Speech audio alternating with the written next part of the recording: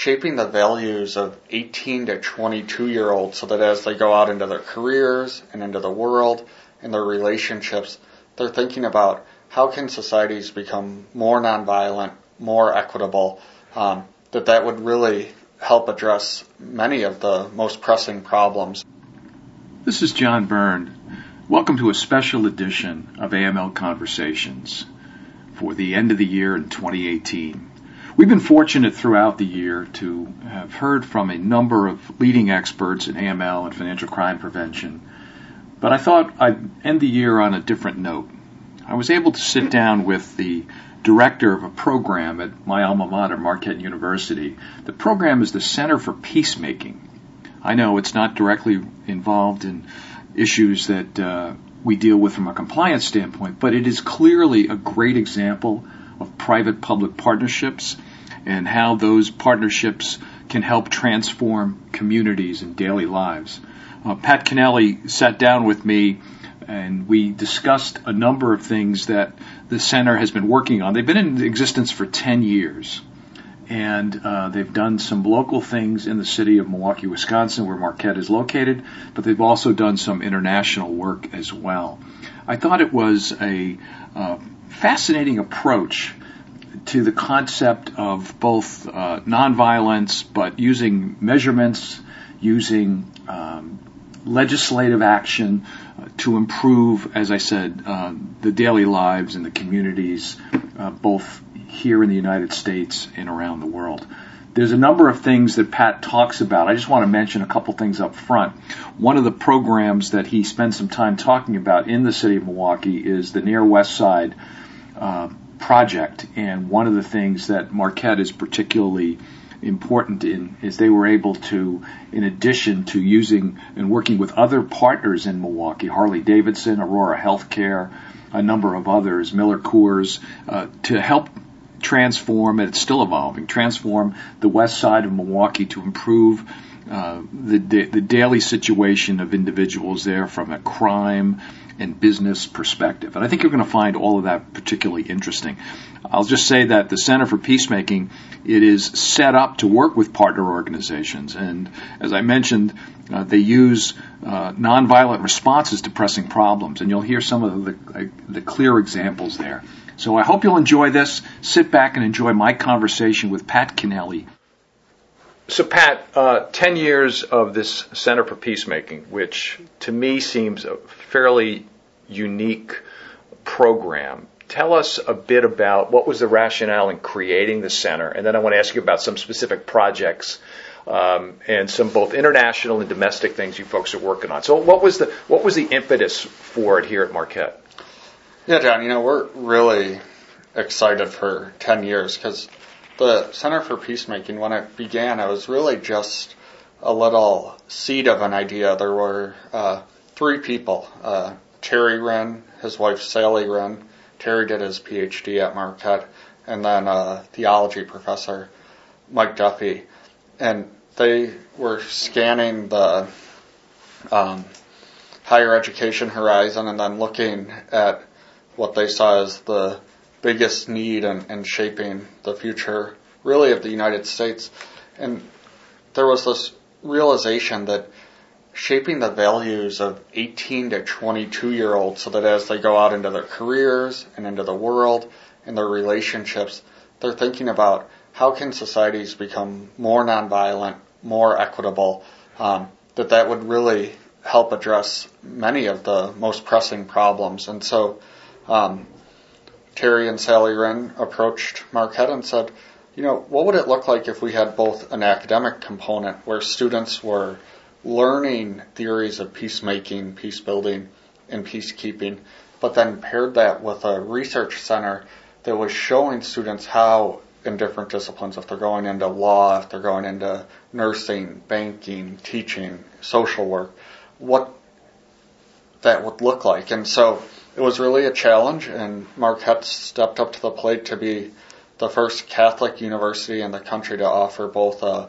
major in peace studies paired with an academic research center working on issues here in Milwaukee, but also around the world. So that's the key, right? You're both trying to do, and we'll talk about your park program here in the city. You're trying to help, lack of a better term, disadvantaged areas in the city, and the concept of peacemaking can be useful there, which sounds a little esoteric to me, like, I must admit. So when you hear about peacemaking and nonviolence, you're thinking about Gandhi and things like that, but it's much more practical, right? I mean, it's much, you folks actually have metrics that look at areas and how things can adjust, whether economically or legally or regulatorily. And based on those adjustments, you can help societies, right? So it's not simply let's teach 18 to 20-year-olds that a peaceful resolution is the way to go. There's actually a lot, as you say, research and metrics and measurements behind all that. Right. Yeah. So I think you're hitting both on one of the most common perceptions that people hear nonviolence and they think, okay, that means let's not hit, let's not go to war. Gandhi, Dr. King, Dorothy Day, those people.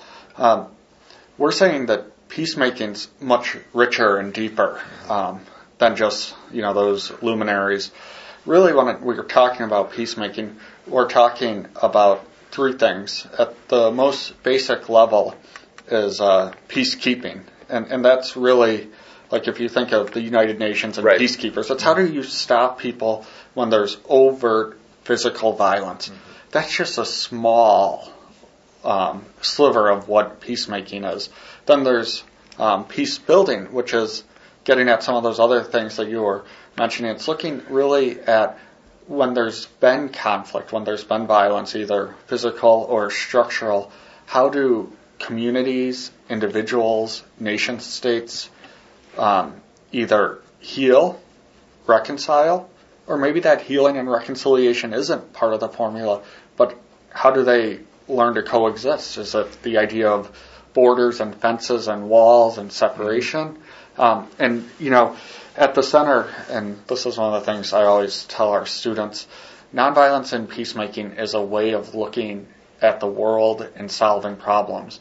It's not a dogma saying that there's only one way. And the third area, and this is really the richness of peacemaking, and I think why as a major and minor at Marquette, it's just exploded over the last 10 years, is that it's really looking at how do you build communities so that everyone has at least the opportunity to thrive. And that's where you get into some of those things you mentioned. What are the structural things in society? What are the regulatory things in society? How's the economy focused? How are people getting access to health care? And that's really the richness and the complications. Let's go to the specifics then of the local park program, and a little bit that I know about it. You're dealing with parts, and Milwaukee's like a lot of major cities. Obviously, there's some very challenging and troubling areas. And the little bit of work that I've done researching what your program is that it, again, measurements. How you looked at things like eviction percentages and how to turn that over. Also, there's some partnerships that you do locally with businesses. Give us a sense of the park program, because that's a really good, I think, specific example of putting into place what you just described. And then we'll talk later about international. Sure. Well, Park stands for Promoting Assets Reducing Crime. And really, it was a project that grew out of a domestic violence incident. Mm-hmm. About 3.5 years ago, Harley-Davidson was interviewing a position at the sea level, and there was a bullet that flew through the conference room, interrupting the interview, and it was a fire alarm that went off across Milwaukee's Near West Side. Milwaukee's Near West Side is 7 neighborhoods. It's about 30,000 people. It's the second largest area of employment outside of Milwaukee's downtown. And really, when people think of Milwaukee, they're thinking of the Near West Side. Harley-Davidson, Miller Coors, Aurora Healthcare, Potawatomi, most known for their casino, but also their business development corporation. Mm-hmm. And then, of course, Marquette University. And so this domestic violence incident really was an awakening both to the neighbors as well as the major employers in the area of how do we turn around a community that's faced a lot of troubles. The background to the Near West Side is almost your typical Midwest story. It had an area that had a lot of industry to the south, and it was also an area with a major population, and then the closure of businesses. There were 7 hospitals in the area, 2 universities. In a period of 30 years, 6 hospitals closed. Wow. One of the universities closed, and people know how these stories Sure. unfold. The commercial corridor, those small businesses close, and it ripples out. And so in response to this domestic violence incident, we were trying to think of how do you address safety in a way that is holistic, that isn't just trying to police or arrest your way out of problems. And we came up with the PARK program, again, promoting assets, reducing crime. And the assets are businesses and structure, all of that? Yeah, businesses, nonprofits, the people, the housing stock, the location and proximity to the central business district, all those things. But what we said is everybody has a little piece to the solution. So we have to figure out what are the things big corporations can do? What are the things the banking community can do? And I'll tell you a couple stories of how some of the different banks in the areas have come to the table. What are the things that only the residents can do? What are the things that only the neighborhood associations can do? And then the other component of this is how do you gather information from all these groups? And so what we've done is worked on big data integration. So bringing together health department, property code violations, real estate data, vacancy, evictions, spending, market analysis, these types of things to help with problem identification, and then overlaid that with what are the good things happening in this area? Where do people meet? Where do they congregate? How many cars are coming through? And then where are the troubles? And one of the things we did is we did an analysis block by block. Where does violence occur? And one of the things we found out right away is that only about 10% of our parcels across 7 neighborhoods were responsible for a disproportionate amount of the crime. And so going back to our model, you gather the data, you identify the problem, then we bring together a lot of different partners. And so we've brought together the district attorney, the police department, banks, those major corporations, the schools. And we say, what are the innovative solutions that we think can be done? And then we divide up and say, okay, you're going to take this issue, you're going to take this issue. And what's been remarkable is that in under 3 years, we've seen 100 full-time jobs created, 26 new businesses open, 37% decrease in overall crime, type 1 crime for the data wonks out there, using the FBI's numbers. And what it has been is for Marquette students a laboratory to use their education with that peacemaking lens. So do they help put the research together, the students? Yeah, they do. Yeah. The students are integrated into every level of this project. It might help to tell 2 stories. Sure. One is there's a tobacco shop. The tobacco shop, when we sent our political science students out, they knocked on every door in the 7 neighborhoods. They asked, where are the problems? The 27th Street tobacco shop showed up number 1 site of violence. I looked at police calls for service. Number 1 site where the police were responding. Huge amount of issues. We then asked our business owners in our bid, where's the biggest source of disorder? Same thing. And so here our poli-sci students got an introduction to surveying, community organizing, all of those good things. And then we needed some solutions. And so we realized we had to bring the city attorney in and the residents in. And so they went down to the courthouse and they testified.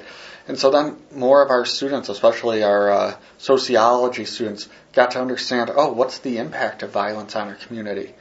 And then what happened next was a judge ordered this business closed. Everyone thought this was a great win. But what happened is shortly after it closed, the business reopened. And we had a lot of neighbors, a lot of students saying, what happened here? I thought it was closed. And what we discovered was there was a loophole in the state law where tobacco licenses couldn't be refused. So if you went down to City Hall, you paid your $100, you're back in business. You had a license, you could sell tobacco. And what we then did is we worked on those structural changes. And so we worked, again, with Harley Davidson, and think about this. What a lesson this is for students. We brought the nonprofits and the anchors together to say, what could we do? Decided we needed to change the law. Brought Miller Coors, the alcohol industry, and then the healthcare industry with Aurora Advocate, it was Aurora then, to change the law. And then in a partisan climate, got representatives from both parties to come bring the law. And so that's what peacemaking is. It was showing our law students, this is how you address a community problem. This is how you work on structural change. And it's just been a great example. It's interesting you mentioned that example in the anti-human trafficking space. What we've learned in the financial sector is a similar problem. You would close a massage parlor because it was a front, and then they would reopen virtually the next week in the same building, potentially in the same location, because the local laws were so weak. So to your point, to change that, you have to go to the policymakers and say, there has to be a process here. And it sounds like that didn't sound like it happened here. So that's, again, perfect example. And issues like that should be bipartisan. All right. Well, and you're reminding me, John, one of the other dimensions of this story is people probably remember the tragedy in San Bernardino. Some of the funding that was coming to the folks who committed those acts was actually being from funds that were made at this tobacco shop on 27th Street. And so that then brought this to federal How did that happen? level. Basically, the shop was a front for illicit activity, and so people were pawning things, weapons, and then sending the money out to California. Right. But if it wasn't for some of those compliance and the ability to track the flow of money, none of that would have been known. Well, that's a great example. You said you had another one? Yeah, I think another, when we're thinking of what peacemaking is the Near West Side, for people not familiar with Milwaukee, right next to the downtown. You can walk downtown, drive 2 minutes, be there. You have 30,000 people coming into an area every day that has a resident population of 30,000, and then tens of thousands of more just transiting through to get to the downtown area. Traffic, major issue. How do you get people to slow down, drive safely, while also making sure traffic moves efficiently? And just earlier this week, we were sitting down, myself, some of the grad students, and we were trying to figure out, how do you address traffic? Some people are saying, just go the enforcement route. But then I saw something happen that really made me know we were making a difference.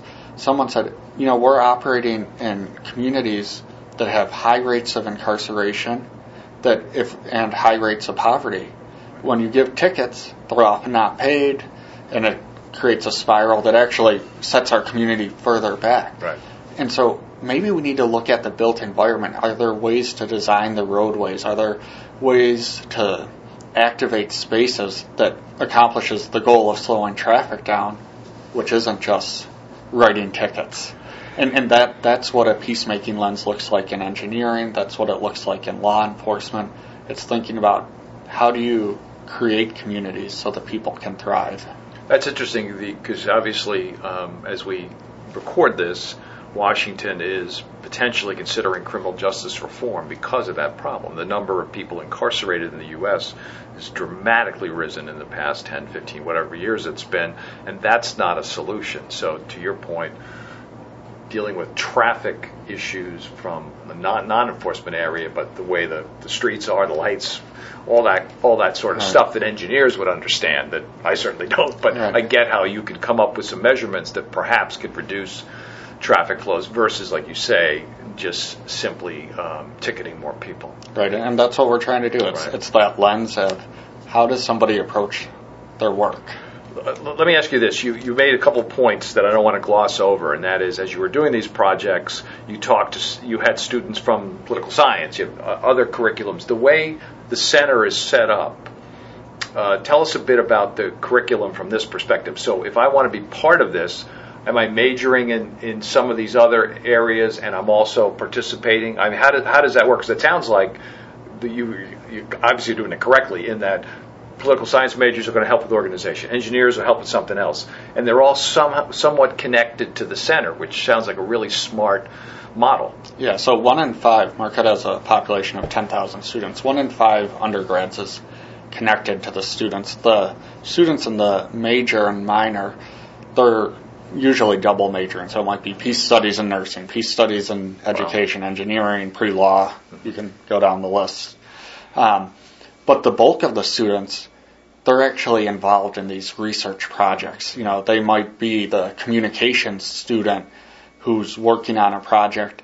You know, and again, they're gaining some real skills. Hey, if I'm going into strategic communication, how do I do this in a way that solves problems? Or how do I work, you know, if I want to have a career in the nonprofit industry? That might be a great route. But I need to also be thinking about how am I working with the elected officials, the corporations. And so what we're trying to do is provide those experiences for students so that, you know, those on the formal track, they're going to get the introduction to human rights, the skills that you need to work in the peacemaking field. But for the bulk of our students, they're going to learn about peacemaking through the programming. This is great. So I want to take a brief break. When we come back, I want to talk about the international aspects of this. The domestic is pretty clear. I think the park example is a perfect replication of what could be potentially done in other cities around the country, it seems to me. And actually, before we go, has there been a report of, I don't want to say the successes because I know it's still an ongoing and evolving project, but have you done reports on this that have been communicated beyond the center, not just to students, but to the public? Yeah, you know, and this is one of the things that we're really proud. The work here on the Near West Side through Park is being held up as a national model. The Robert Wood Johnson Foundation, largest funder of health initiatives, recently selected myself and the work on the Near West Side as a culture of health leader, one of 40 projects around the nation that's showing sustained improvements in improving the health of a large swath of geography and sustaining those over time. The Washington Center in D.C. recently recognized this project with their Civic Engagement Award. And anyone who wanted to see and learn more, they could go to nearwestsidemke.org, see the annual reports, see all of this is a data-driven initiative, see the data, the surveying, and the changes over time. Great. All right, we'll be right back. We hope you're enjoying this edition of AML Conversations. This podcast and many other Anti-Money Laundering and Bank Secrecy Act related posts, podcasts, and case studies can be found on our new website at amlrightsource.com. Our team of AML BSA professionals regularly produces informative content that we hope you find resourceful. Check the AML Right Source website or follow us on LinkedIn for updates. So, Pat, not only have there been successes and continue to be successes here locally, and urge everybody listening to this to take a look at those reports. I think that's going to be a pretty robust model if you're in any city situation. Frankly, any you look at a lot of areas around the U.S. that are sort of harmed by manufacturing plants closing and other issues closing. It does impact the community. So I think that this model can be extremely useful. But I want to talk about international. I know that you're going to go back on the road. You're going to India. You've been on other places. How do you and the center interact internationally, and sort of when you go and do training and teaching? Describe that. What's that all about? Yeah. So, John, and this really gets to my background. I sort of cut my teeth over in Syria and Afghanistan working in civil society on nonviolence initiatives. And when we were saying peacekeeping, peacemaking, peace building, really on that base level, when there's active conflict, how do people come together? And it's been an area that's been very important to the center throughout the years. So some of our bigger projects are over in Afghanistan. We've been working with a group called the Afghan Peace Volunteers. This is a civil society NGO group that of ordinary Afghans who've been trying to experiment and model, really put together small pilot projects to show ways communities can thrive within Afghanistan without relying on violence as the primary means of conflict resolution. And so these have been things like demonstrating what interethnic living could be, small entrepreneurship projects. What I always find fascinating is our international work and our domestic work parallels one another. So in Afghanistan, how do small-scale industries start up, employ people, and in particular, in a society that's dealing with high rates of widows, helping people transition into the labor market. That's very similar to what we're doing on the Near West Side, working with banks like Waterstone Bank to run Shark Tank-like competitions. And so in Afghanistan, we're really just trying to document and understand what civil society groups are doing in response to the situation. One of the projects that I've been really proud of, and our associate director, Chris Jeske, has led this, is been documenting human rights abuses as well as the integrity of elections. So in Honduras and El Salvador, we've been... North Carolina. We've been serving as election observers and helping compile reports about the integrity of the elections. Are people able to vote? How are votes counted? Pretty basic things. And these opportunities, while primarily led by faculty and staff members, occasionally are opportunities for students. And so every January, we teach a course and we take the students to Northeast India. People might know this is a conflict zone where the 7 states, there's a group that's trying to break off. And what we're doing is we're exposing students to humanitarian organizations that are working in a conflict zone, because a large percentage of our students, they go on to work for international organizations, the UN, the ICC, those types of groups. And so this is really just get a flavor of what does it look like day to day to be working in the international development world. And what our students walk away with is it's not just having the values. You need those skills of accounting, project management, supply chain, and that's what they're learning. That's an interesting. It almost seems like you're doing too much. You're covering so many areas, from election integrity to issues with violence and conflict. Students very readily raising their hands and saying they want in. I mean, it seems to me that the experience you get is invaluable, but you also need the help. Is it just students in your program, or let's say somebody's in political science, they got no connection with the center, could they potentially be part of this group that goes and deals with election integrity? Right. Yeah. Okay. They could. Yeah, and we're fortunate. The reception in Hunger, I think, for so many young people, this is the time in their life where they're discerning what do they want to do. Sure. And they take serious Marquette's tagline of how can they be the difference. And so like this India course, 10 spots, 29 students vying for it. Wow. And I think, of course, there's the students want to see the world and travel and the Taj Mahal. But they could do that. There's something where students really are trying to figure out how are they going to use their Marquette experience, their Marquette education to make a difference. So on this India course, the students are coming out, and then what's the interaction locally? So it's all these different projects like you just mentioned? Yeah, so the course is taught through a peacemaking lens and a world religions lens. And so part of it's helping students develop some cultural competency. So they're looking at each of the world religions. Mm-hmm. And what I'm really challenging them to do is answer the question is, why are Hindus, Muslims, Christians, Buddhists, they're all doing the same type of work. Sure. They're all claiming it under sort of a religious banner. What is it about religion that unites that? And so during the experiences, they're visiting the projects. They're sitting down with the staff at these major organizations.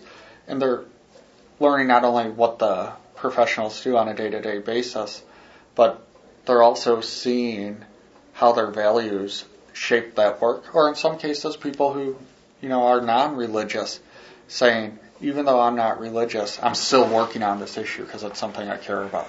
Let's go back to the partnerships that the center has and you have with the private sector. So outside of the NGO sector, which is pretty clear, or government organizations like the UN, which is pretty clear.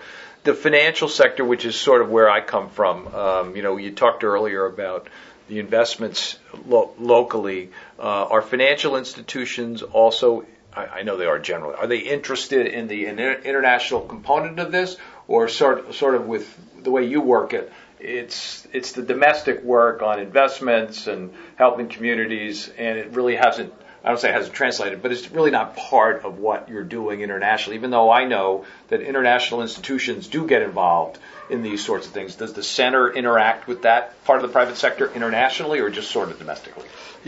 Almost all our interactions and partnerships, so we're really partners working together on an issue with financial institutions, is domestic. Mm-hmm. But where I see the biggest potential for growth, and it's one of the things I always tell our students is, I remember we were trying to move a lot of money to Afghanistan, and trying to find banks that were comfortable doing that was a major thing. And so when I'm talking to our business students and our banking students, I'm always saying, you need to think internationally because of the nature of how money's moved around, how companies work. And then when I'm talking to our students who really want to go into that nonprofit field, I'm saying, you need to start thinking about what's the role of financial institutions in implementing international development projects. One of the great examples of this was people probably remember when Mr. Modi implemented demonetization in India, and we happened to arrive the day that went into effect. And so then there was this big question from a lot of the students who hadn't pulled cash out of the bank of, right, how do I get money? And that was an aha moment of, you need to understand all these multinational actors, because someone working on the Brahmaputra River still is talking with the major banks in Delhi and around the world to ensure that they have the resources. It's interesting, and you and I have talked about this offline, a separate project that I'm involved in. We actually did a podcast with the head of the Charity and Security Network, and basically that was about the previous issue we mentioned, and that is having financial institutions, whether the U.S. or otherwise, being more comfortable with transacting business to areas that are either in or tangential to conflict zones. Because a big problem has been, some charities have been fronted by illegal actors, intentionally or unintentionally, and those entities, U.S. financial institutions, again, and others as well, have to be careful because of regulatory criticism if they're considered to be high-risk clients, and what are you doing?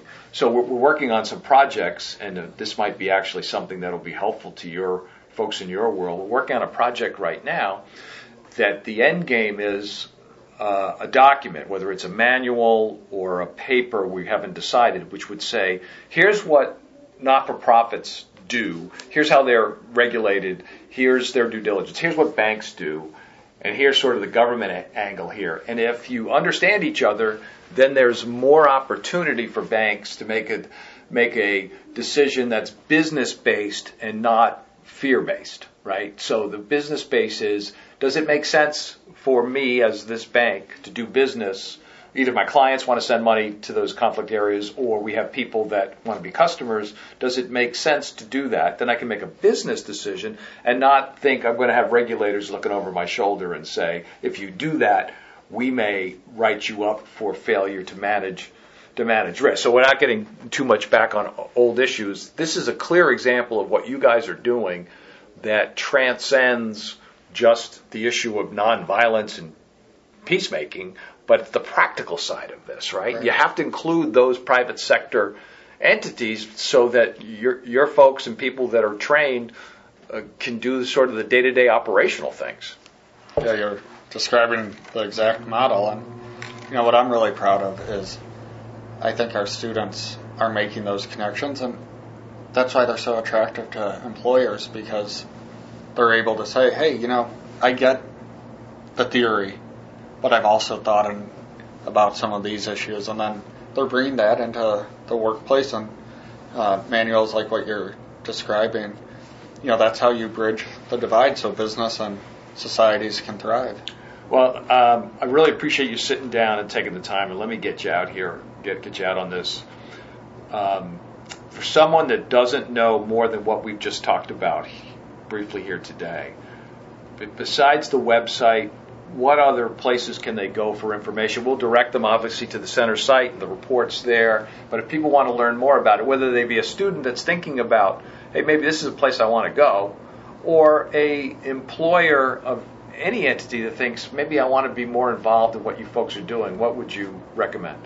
Yeah, I think there's 3 ways people can connect. The first, of course, is visit the website. The second is literally get connected. Sign up. We put out a bi-weekly newsletter. Connect to us there. And then also start sending us your material. We're always looking for partnerships and trying to find out what others are doing, and we'd appreciate connecting that way. And then, of course, and everyone wants everyone to do this, like, follow, connect via social media. Yeah, I think the things that you folks send out are amazing, and I know I wanted to end on this, but I sort of go back to your first description of the issue domestically. How receptive has law enforcement been? It seems to me here they have been, but did it take a while to get them to the table? Because you're telling them, hey, we got areas in the city that are severely violent, and we want to help. Is it more, I'm being facetious here, or rolling the eyes, yeah, sure, whatever, or no, we're looking for anything that could help supplement what we're trying to do? Yeah, we're fortunate here in Milwaukee, and this is one of the most innovative things that the center has done. Through the Park Initiative, we're supporting what's called a community prosecution unit. And what this does is it takes a prosecutor, a district attorney, out of downtown from just processing cases that they're getting from the police department, deciding whether to charge and then going into the courtroom, to putting them literally in a strip mall outside Harley-Davidson and saying to the community, hey, you're having an issue with that landlord. These 2 people are fighting. You see the drug dealing, the violence, whatever going on. Walk in, talk to that prosecutor. And what they'll do is they'll call those actors together and find a solution. But they can't do that alone. What it involves is a CPU officer, literally police officers, who are working to find non-prosecutorial, what are the place-based, what are the people-based solutions. And sometimes it does come down to traditional law enforcement strategies. And I think the reason that the police department has really bought into this, as well as the district attorney, and we've also asked the residents how they feel about law enforcement, they seem to really like this, is because it works. We know that violence leads to more violence, and how situations can escalate as people keep adding fuel to the fire.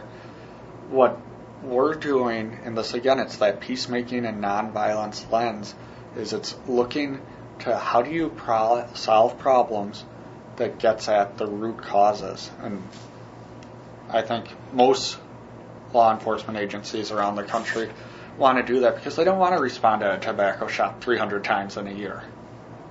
Well, I saw one of your phrases is exploring the power of nonviolence, which is so much broader than that phrase sounds, just because of everything we talked about. But I really appreciate, Pat, you sitting down and doing this. The center is obviously an amazing model. We are going to direct folks, link them to the site, and hopefully they'll sign up for some of the updates that you send around. But I really appreciate you taking the time today. Thanks so much, John. It's been a pleasure. Well, I hope you enjoyed that interview, and I hope it drives you to learn more about the Center for Peacemaking and their various projects. You can go to Marquette University's website and get information on that. Just type in Center for Peacemaking. Frankly, you can also do it through Google. Just put in the Center for Peacemaking, and that information will be readily available. They obviously are an organization that takes donations, but there's also a lot of partnering that can happen as well. So hopefully, as I said, I've given you some indication of the value that the organization has been doing over the course of 10 years and given you some interest in maybe passing it on to somebody that you know or learning more about it yourself. I think some of their reports, as Pat mentioned, are going to be extremely useful for models in other cities. So I think that's definitely worth your time. So I appreciate taking the time to listen. We're closing down the year 2018. I want to thank the folks at AML RightSource for allowing me to put these interviews on. I'm going to do a number of them again in 2019. I think there's going to be a lot of activity in the AML space in 2019. Obviously, we have a Democratic House, Republican Senate in the United States, so there's going to be a number of hearings that touch on money laundering issues, financial crime issues, and also dealing with AML reform, frankly. I think there will be reform. Where it goes, it's at this point, as anybody's guess. I think there'll actually be some movement to put some additional requirements on those that have financial footprints that, frankly, have not pulled their weight. You think about the art community, the antiquities area. You think about in the real estate space. I believe there's going to be some push to require elements of those entities to look for and report suspicious activity, and we'll be following that very, very closely. In addition, obviously, the hearings on 2018 type scandals and enforcement actions may also be something that's front and center for our community. But I do appreciate those of you that have been able to listen to some of these interviews, and you've given me some really good feedback. Let me know if there's people you'd like us to interview in 2019. So this is John Byrne thanking everybody for your support, thanking the AML community for the great work it continues to do in 2018 and beyond, and we look forward to working with everybody next year. This is John Byrne for AML Conversations and AML RightSource. We will see you next time. Happy holidays. Happy New Year. Talk to you soon.